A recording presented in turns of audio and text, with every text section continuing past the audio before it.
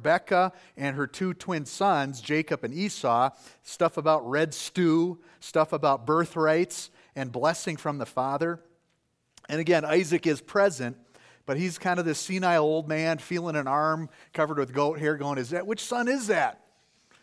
Right? He's got somewhat of a passive role in those chapters as well. In our way of thinking, we may see that as a negative. You know, man, if you want to be a hero of the faith, you got to take an active role. You got to go for it. You got to be a driver personality type. In God's economy, He uses all kinds of people, all kinds of different personalities, all kinds of different perspectives. And I know that because in chapter 11 of the book of Hebrews, it's called the faith chapter, there's a paragraph in there commemorating some of the Old Testament patriarchs, the heroes of the faith.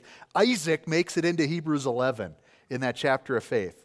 And it says this of Isaac in the New Testament: by faith, Isaac invoked future blessings on Jacob and Esau. And I think maybe for those of you today, maybe you're sitting here going, good, because I'm not a type A personality. I'm more of a easygoing person that, takes life as it comes. God has a message for you in the life of Isaac. You don't need to be a mover and shaker, a CEO, the head of some big organization. In fact, I see in Isaac's life that submissiveness to God is faithfulness. Submitting to Him. That's a passive posture that just says, God, I want to follow you even if I don't know what the outcome is going to be, even if I don't have clarity on what this is. Lord, I'm going to allow you to work in my life and in my circumstances. So at times what looks like passivity can actually be a resolved acceptance to pursue God's plans and to glorify Him. And that is an example of the life of a person whose hope is in the Lord. And that's what we see in Isaac. That will appear here in chapter 22 as we dig into the story together. So let's read together in verse 1. After these things, God tested Abraham, and He said to him, Abraham. And he said, here am I. He said, take your son, your only son, Isaac, whom you love, and go to the land of Moriah and offer him there as a burnt offering on one of the mountains of which I shall tell you. So this is a story, as I mentioned, it's a story of God testing Abraham. Testing in the sense of proving. This is when you see the word testing in the Bible, don't be thinking of school where you take a test and regurgitate information and you get a grade.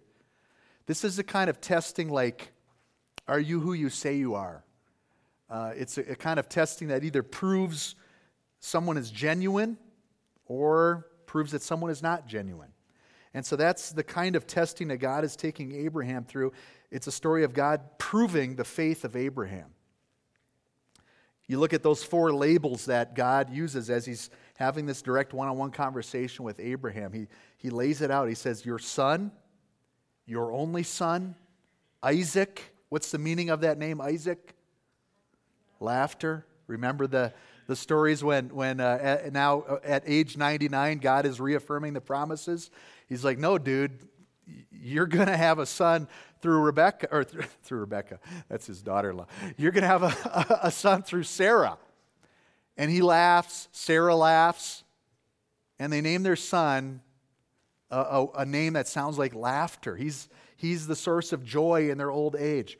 Abraham, take your son, your only son, the joy of your life, the son that you love. Those 4 labels that he groups together to describe this mission that he's setting him out on to sacrifice. Really the personification of the dreams that Abraham has at this stage in his life. Take all that's dear to you, the promises that I have given to you, and I want you to take it and sacrifice that. And along with those 4 labels, there's 3 command verbs that God lays out for Abraham. He says, take your son, go to the region of Moriah, to the place that I will show you, and offer him there as a sacrifice. Take, go, and offer. Now, I can't help but read these verses and feel like screaming, why? Is there anybody else that would join me in that feeling? Does this make any sense? I mean, we know that child sacrifice does not align with the heart of God. That was part of the problem back in Egypt. The pagan gods were worshipped in that way. But here, this story in the people of God, as the promises of God, the plan of God is to be laid out. Here, God is condoning and commanding child sacrifice in obedience to Him. Man, people have a problem with this chapter. I'll tell you, as you're trying to share the gospel and you share that you believe that God is the author of Scripture and He reveals Himself to us in this word, in this book right here, a lot of people in our culture will take you to Genesis 22 and go, "Oh, really? Explain this to me." And they will be screaming in anger and confusion. Why? I think reading that first verse helps you get to the key of understanding that why question. God is testing Abraham. He's proving his faith.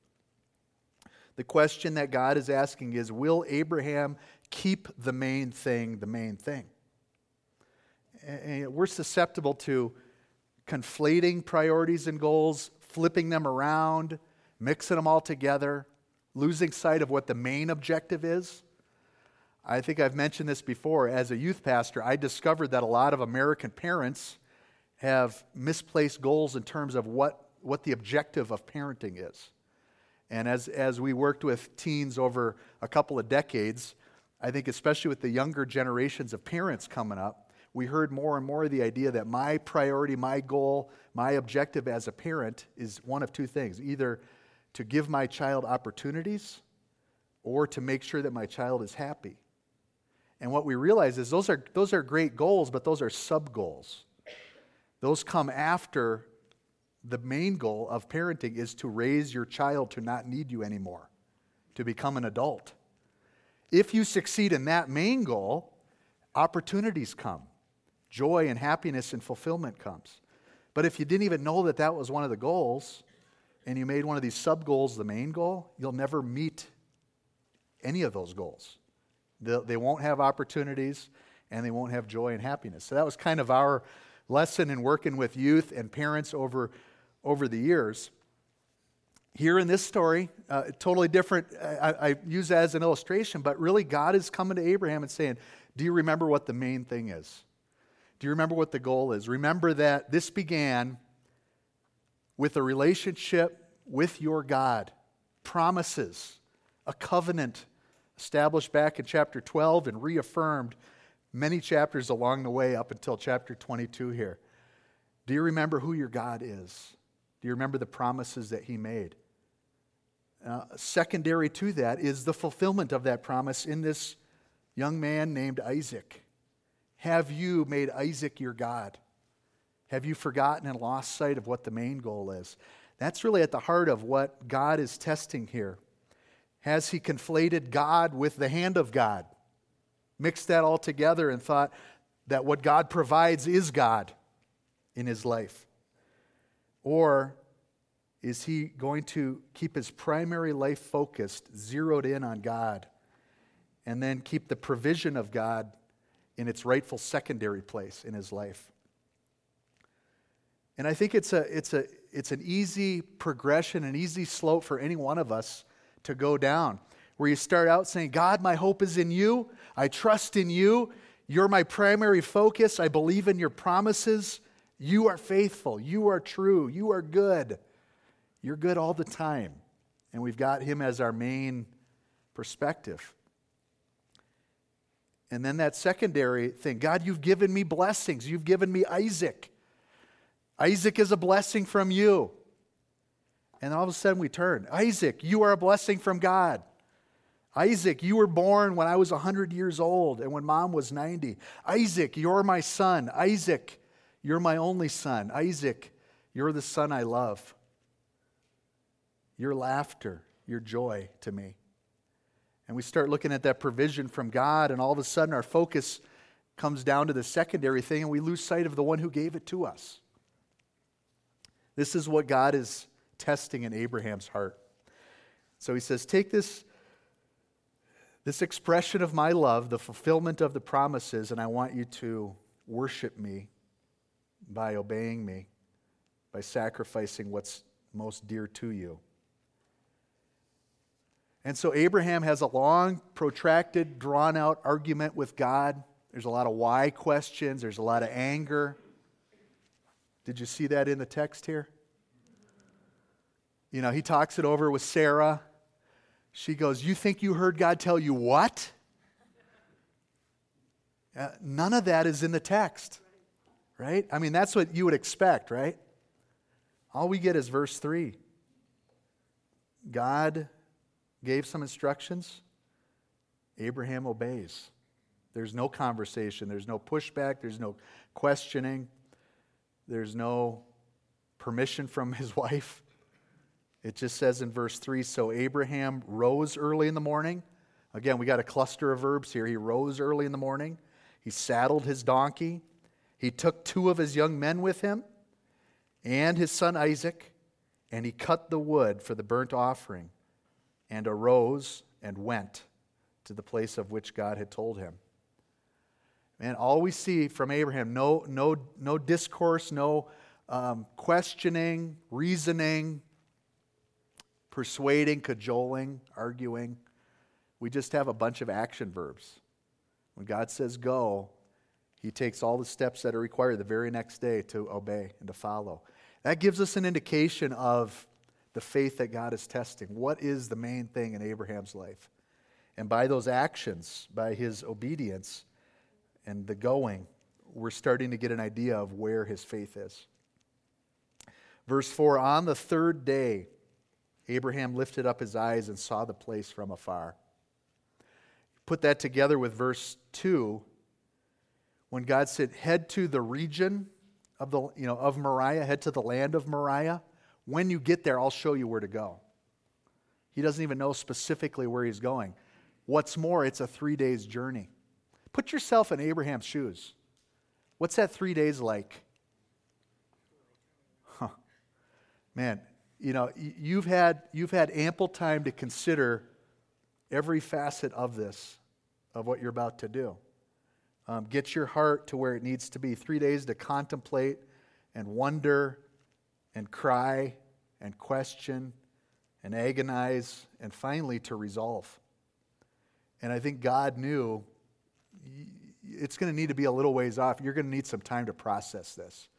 You're going to need some walking and some thinking and some soul searching along the way to get you to that place that I'm going to test you and see where your faith lies. And so at the end of 3 days, they're approaching now the region, the land. God's about to designate the area. And it's the day of the sacrifice. So Abraham, verse 5, said to his young men, stay here with the donkey. I and the boy will go over there and worship and come again to you.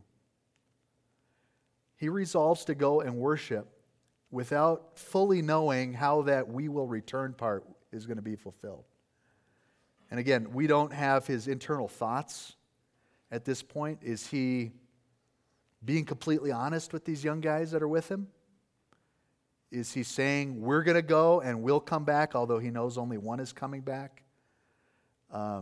We are going to get a glimpse into his internal thoughts at the end as we look at a verse in Hebrews that tells us what he was thinking at this point. But here in the story, you know, I think there is some faith demonstrated in his pledge to the young men. We're going to go and worship, and we're going to come back. We're seeing that faith that he has, that the God who makes promises is true to his promises. And then the scene begins to unfold, and here we have some dialogue between the dad, Abraham, and his son Isaac. Abraham took the wood of the burnt offering and laid it on Isaac his son. And he took in his hand the fire and the knife. So they went, both of them together. So Isaac is carrying the wood for the sacrifice, while Abraham is carrying the fire and the knife for the sacrifice. And they're going on together. And Isaac said to his father Abraham, my father. And he said, here am I, my son. You'll see that phrase repeated as God calls out to Abraham, and he says, "Here am I." And now his son calls out to him. He says, "Here am I." And in just a bit, the angel of the Lord is going to call out to him, and he'll say, "Here am I." I wonder what inflection he had in his voice in each of those responses. "Here am I, my son." He said, "Behold the fire and the wood, but where is the lamb for a burnt offering?" I think we get a clue as to how old Isaac is. I mean, this is not a young child who's unable to use deductive reasoning. This is a kid who's old enough, a young man, a teenager. We don't know exactly. He's old enough to kind of look over a situation and make a very perceptive, insightful inquiry of his dad. "Dad, we're going to sacrifice, right? Okay, we got wood, fire, knife. Aren't we missing something pretty key here?" It's a very an insight that would indicate that he's a young man who's old enough to observe his surroundings and ask the right kinds of questions. And yet, he still is following his dad obediently and willingly. And Abraham said, "God will provide for himself the lamb for a burnt offering, my son." So they went, both of them together. God will provide for himself the lamb. And that phrase there, "God will provide," that becomes a key part of this story. In fact, it becomes the name of the place that Abraham gives to the location where he encounters God on the mountain. God will provide. You are the God who provides. And in this moment, as he's had 3 days to ruminate on what God is asking him to do, it's not just this episode at 110 plus. He's thinking back decades, how at age 75, God appeared to him and promised that he would provide.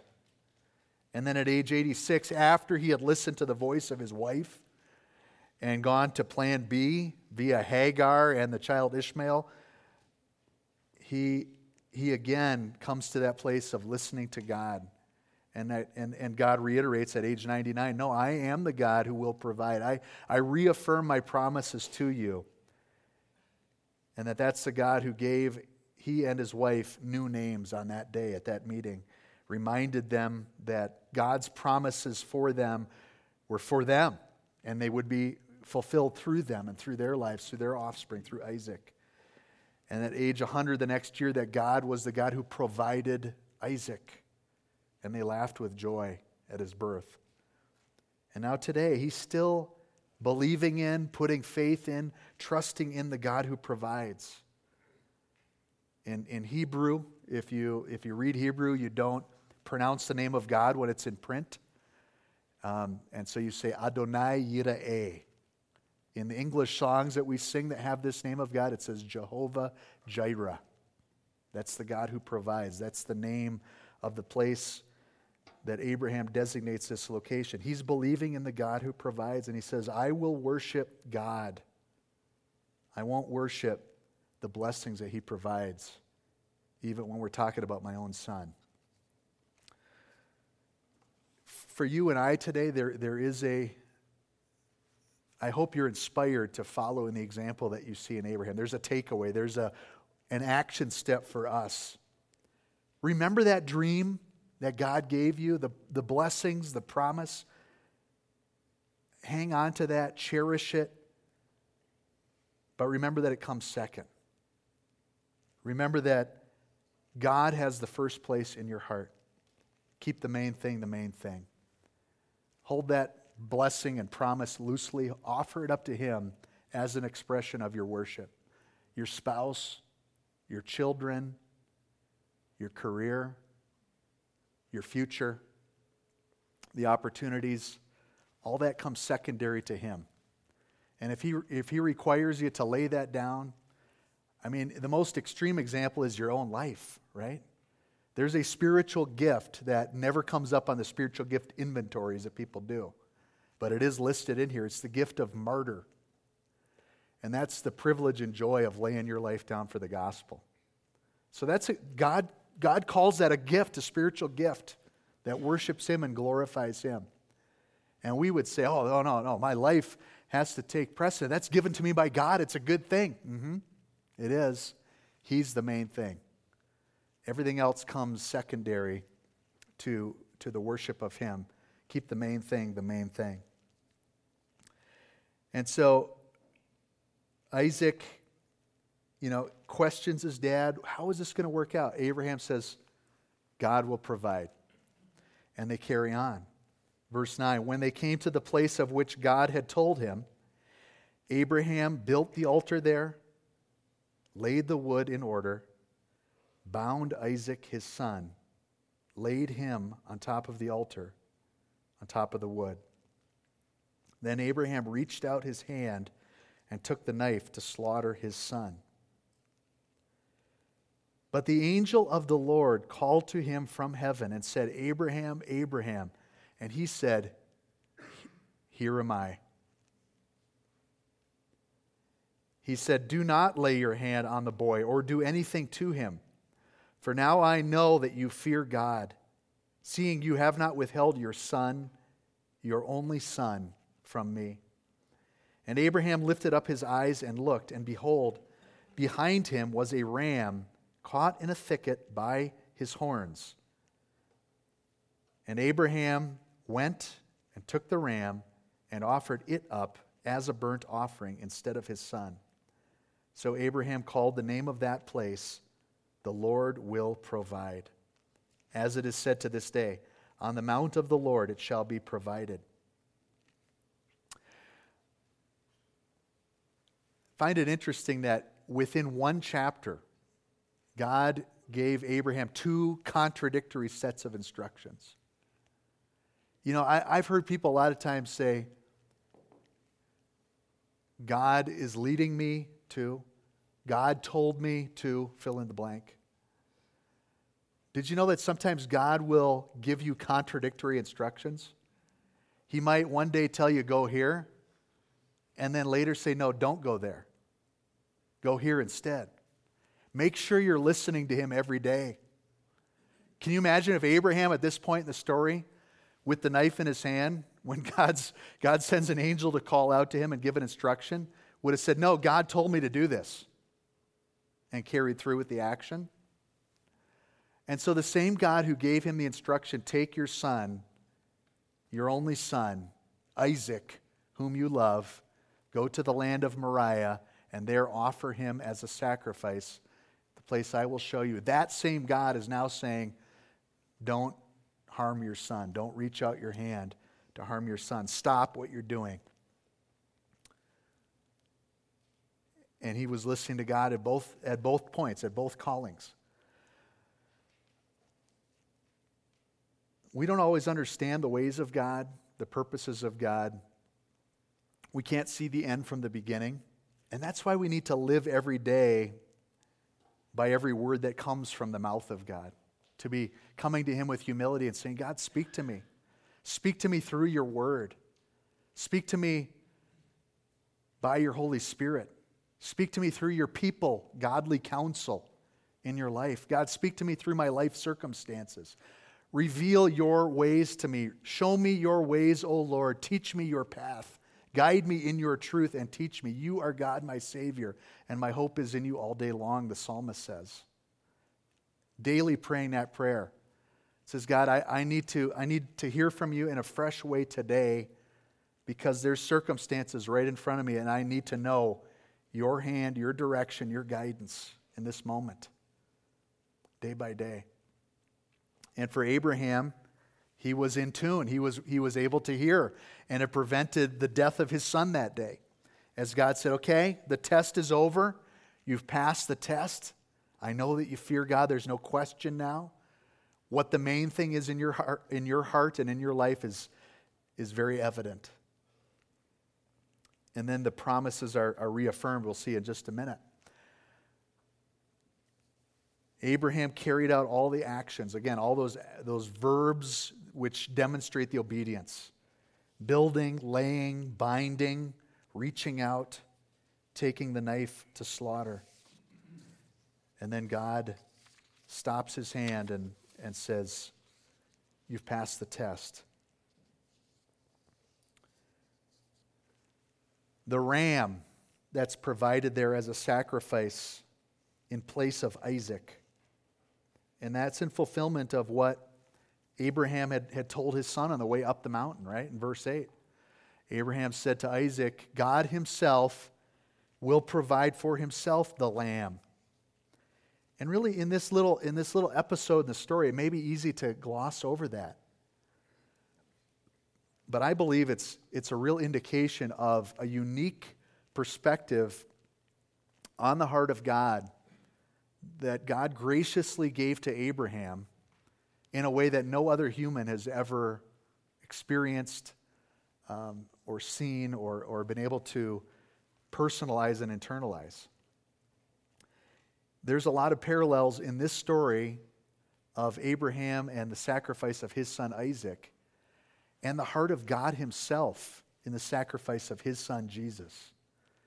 And God said, Abraham, as the father of the nation who's going to know me, worship me, be blessed by me, be a conduit through which my blessing will flow to all the nations, I want to give you a glimpse into my heart. I'm going to give you a glimpse of something you won't understand in your lifetime, but you're going to know me better through this.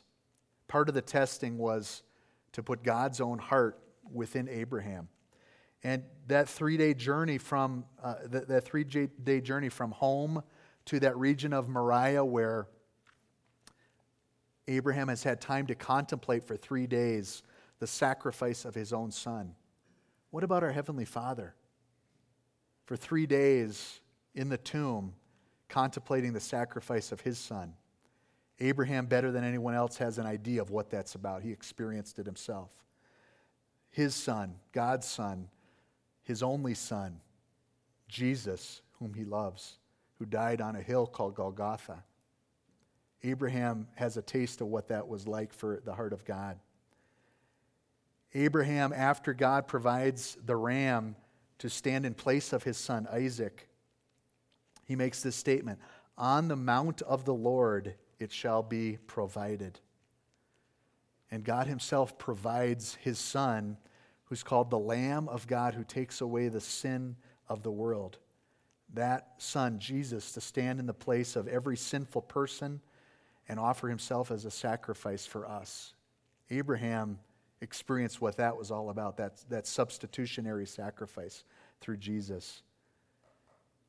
And then here in the final paragraph, God reaffirms the covenant promises that he's already made to Abraham. He says, I'm going to bless you. You're going to be a blessing. You're going to have descendants. There's land in store. Let's read those verses here in verse 15. The angel of the Lord called to Abraham a second time from heaven and said, by myself I have sworn, declares the Lord, because you have done this and have not withheld your son, your only son, I will surely bless you, and I will surely multiply your offspring as the stars of heaven and as the sand that is on the seashore. And your offspring shall possess the gate of his enemies. And in your offspring shall all the nations of the earth be blessed, because you have obeyed my voice. So Abraham returned to his young men, and they arose and went together to Beersheba. And Abraham lived at Beersheba. God reaffirms those covenant promises to Abraham. And in that, I hope you notice, again, the heart of God that Abraham gets to taste and experience himself. Isaac was the son of promise through whom all the peoples, all the nations would be blessed. Jesus is the promised Son of God who brings hope to all the nations.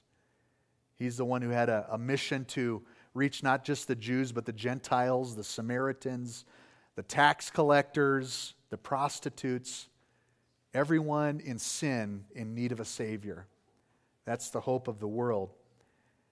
And Abraham himself had an experience of understanding what God's redemption heart is.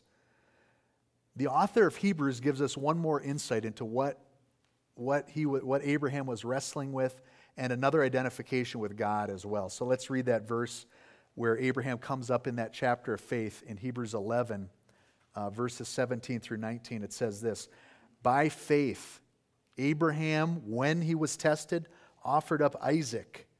And he who had received the promises was in the act of offering up his only son, of whom it was said, through Isaac shall your offspring be named. He considered that God was able even to raise him from the dead, from which, figuratively speaking, he did receive him back. And so part of what was going on inside Abraham's heart was resurrection expectation. He's thinking, this is the maker of heaven and earth. This is the creator of life. His promises are true. He's unchanging. What he said, he will do. If it means the death of my son, so be it. The God of life can give new life. He's got resurrection hope, resurrection expectation. That's what carried Abraham through this time of trial. And that's why God was able to so love the world that he would give his only son, that whoever believes in him shall not perish but have everlasting life. Because of resurrection hope, because of new life.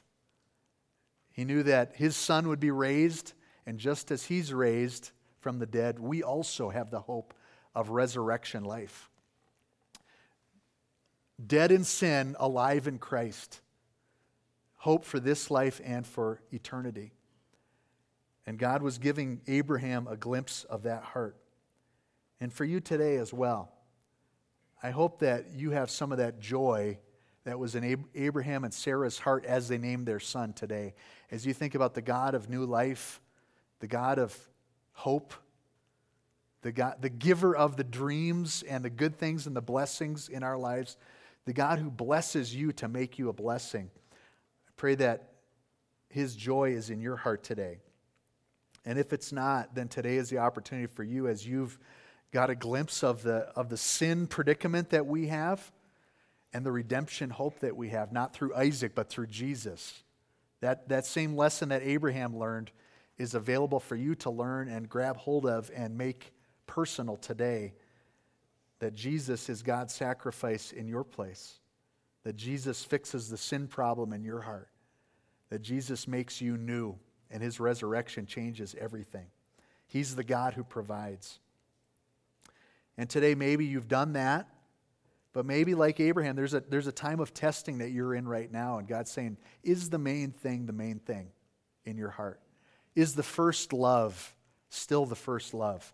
Is there anything else that's crept up and allowed itself to dominate your thinking, your time, your resources, your priorities? If so, lay it on the altar, offer it to him, worship the God who provides. Remember that it's God that we worship, not his hand, not the things that he gives to us. And finally, in the example of all those action verbs that Abraham carried out, there is an obedience plus faith that pleases God. And a lot of times we try to do one without the other, right? If you go all obedience with no faith, then it becomes some kind of human effort, futile endeavor that doesn't glorify God. It doesn't get you anywhere. It just tires you out. If you try to do a faith minus obedience, it ends up being cheap lip service to God, saying, oh yeah, you're the Lord. I'm going to go do my own thing now. But really, the obedience plus faith is where the power is. That's where you're saying, you're my hope. You're the main thing. Whatever action verbs are required, I'm going to do it because you really are the Lord. And I'm going to lay things down for you. I'm going to take the things that you ask and give them to you. I'm going to go where you call me to go. I'll obey. Let's stand together as we pray. And I want to ask you, as I close in prayer, that you also make a personal prayer to God on one of those areas that we've seen in the story of Abraham. Whether it's today to receive that sacrifice that Jesus paid in your place, to make sure that God is the first place in your heart today, to put your faith into practice through obedience. Let's personalize it as we go to him in prayer.